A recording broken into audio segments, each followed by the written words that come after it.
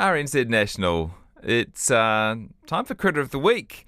And Nicola Tuki joins me for the first time in 2024. She's the CEO of Forest and Bird. Hi, Nick. Kia ora, how are you? Good. She practices what she preaches because she just sent me a picture of herself holding a dead possum by the tail. Some people send selfies, some people send possum snuff photos. Yeah. Less chance of getting in trouble with HR this way. We did a trade because I sent you a video of the giant centipede we found in our kitchen, which was very exciting for all of us.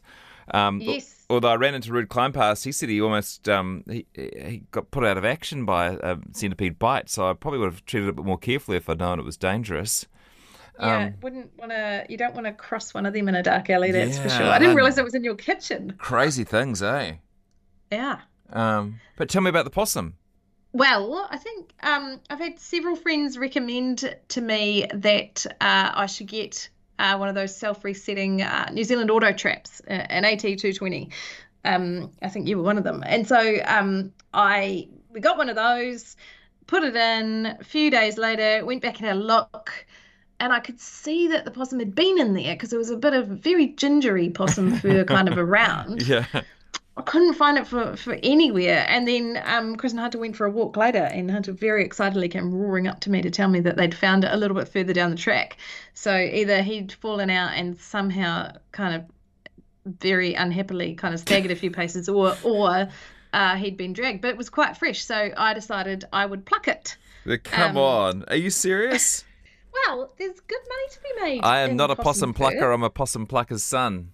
And Well, I I'm keep a on plucking possums.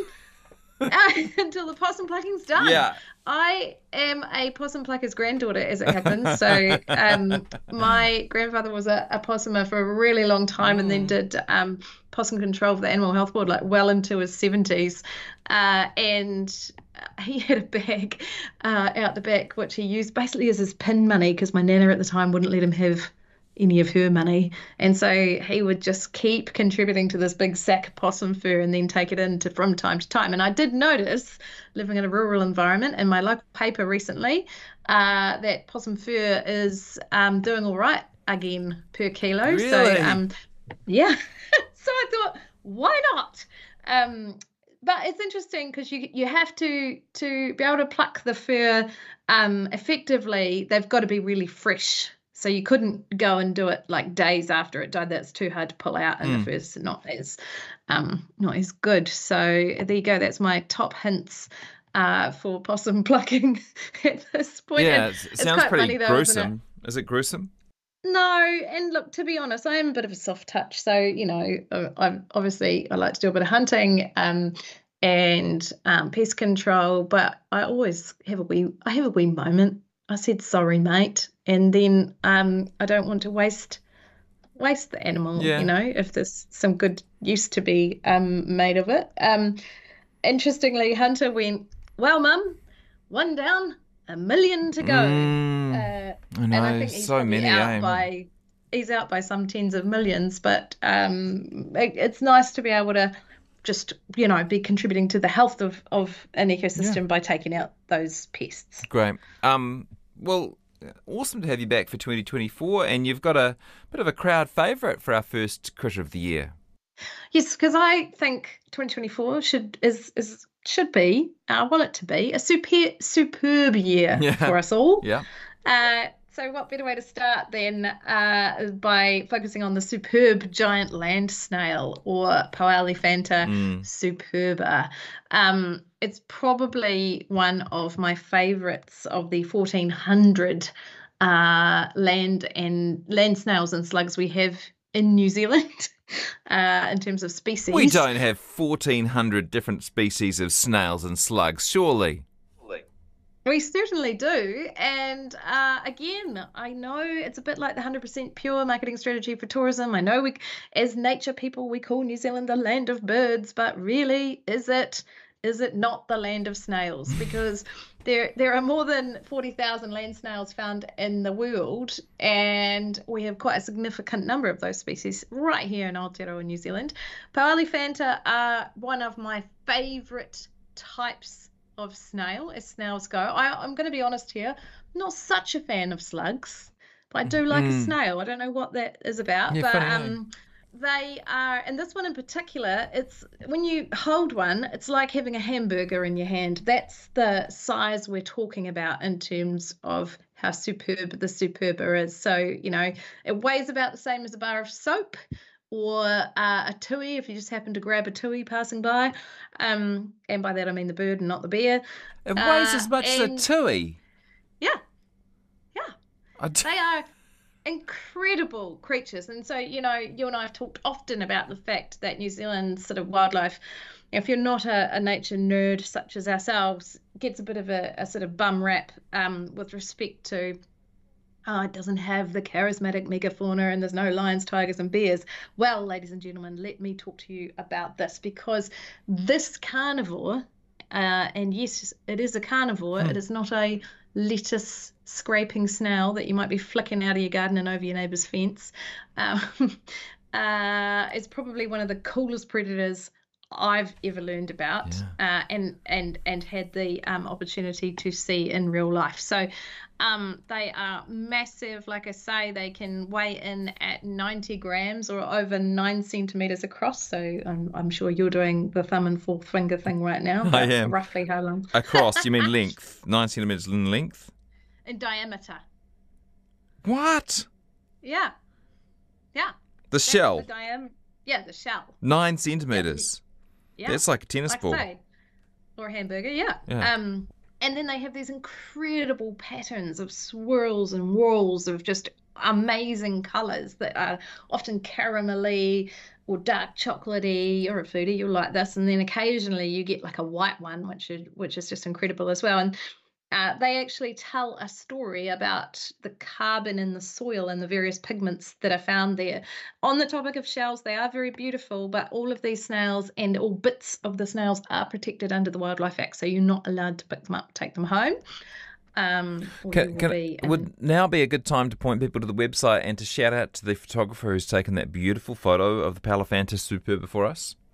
I think that would be a great opportunity. So, yes, have a look in your working or holidaying day at the beautiful photo that Kath Walker has taken. Kath is the guru of native snails in New Zealand. Really? What she doesn't know about snails here in New Zealand isn't worth knowing. And I don't know if you saw, but she's also an Antipodes albatross expert. So her and her partner Graham go down to the subantarctics every year and look after Antipodean albatross on the side. But her main kind of jam is snails, and she has studied them for years, and like I say, is an absolute guru for them.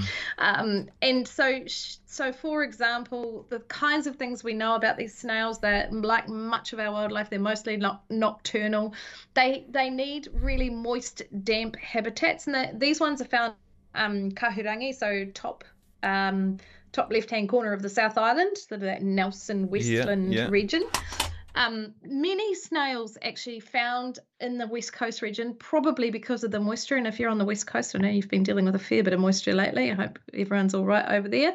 And the probably the most famous story involving Powelliphanta snails on the West Coast are the ones that are now consigned to life in the fridge. Life in the fridge exists if you are a Powelliphanta Augustus snail, which were proven to be a separate species after Mount Augusta became a giant hole in the ground that we now know as the Stockton Mine.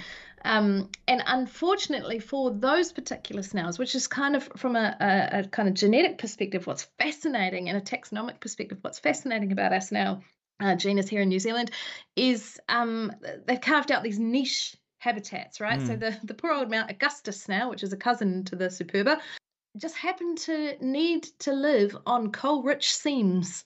So in habitats where there was real high, kind of proportions of coal in the landscape, which of course we like as well. And so we dug up a mountain and made a giant hole in the ground, and turned out that was the only place these poor things could actually exist in. At the moment, they live in a fridge where we've learned lots and lots and lots and lots about them. over those years. But I think it is a stark reminder to us that there are significant and irreversible consequences to some of these short-term decisions that we make. I will climb down off my high horse at this point. No, that's and move okay. Back to... And you will have reminded lots of people, like you reminded me of didn't someone at Doc accidentally leave the fridge unplugged? Yeah. Bad times. Right. Bad times. They're actually doing okay now. But to give you an idea, and I've been to the fridge and met the rangers involved in looking after those snails, and just incredible, dedicated people looking after something that is, just sort of lost in time at the moment.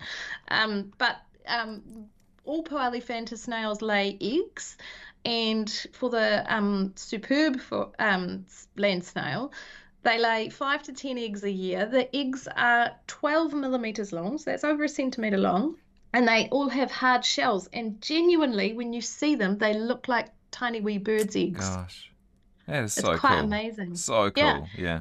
And we know that these snails can live for over 20 years. And back to the possums that we were talking about earlier, they do get predated on by things like thrushes, as you might imagine, who leave all kinds of snail shells all over outside my bedroom door, but also wicker, rats, pigs, and obviously possums. So when I know, because I've seen a photo from many years ago with Kath with just like sitting in a pile of these snail shells that have all got possum bites out of them, where the poor old possums are getting them. So, some of that pest control has much wider reaching benefits for all kinds of species we probably aren't even thinking about. You haven't mentioned the H word yet. People are pretty interested in this. The hermaphrodites. They are hermaphrodites. I haven't mentioned two very important things. So yes, they are hermaphrodites, like many of our snails and slugs, and I just think that's efficient. They've got both bits, and so depending on who they run into, they can use whichever bits make the most sense at the time. But actually, of all their organs, it's not their sexual organs we're interested in. It's this radula. The radula. Radula. Yeah, so if you think of the radula is essentially that a series of many, many, many teeth. In this instance, 6,000 teeth. And if you think about it like quite a coarse file that you might use, in woodwork class or something like that, but it's like a tongue with teeth all over it, and they shred their meal. And if you want some horrific but fascinating viewing, there is a really great BBC video from a series some years ago. I think Sam Neill actually was the narrator on it, which shows the Powelliphanta sucking worms out of the soil like spaghetti, because I talked about them being carnivores. I didn't say what they were eating. So they cruise around at night, on sliding along on the mucus that they can kind of produce. And so they're kind of cruising around stealthily in the bush, and then they're sucking worms out of the soil. And we think of snails as being very slow, but that they're actually these incredible predators in terms of how quickly they can yank those worms out. And it is just absolutely fascinating to watch. So highly recommend, if you're looking for something to scroll in your spare time, go have a look at Powelliphanta snails. How would you rate their attractiveness on a scale of 1 to 10? Well, I think Kath's knocked it out of the park here with her beautiful photo. So I'm going to start the year off on a high point and say I'm going to give them an 8. Look at that. Look at that picture. They are stunning. Nicola Tukey, have a great weekend. Thank you for introducing us to another beautiful New Zealand creature. Thanks for having me. And everyone, have a great weekend. Time now for the panel.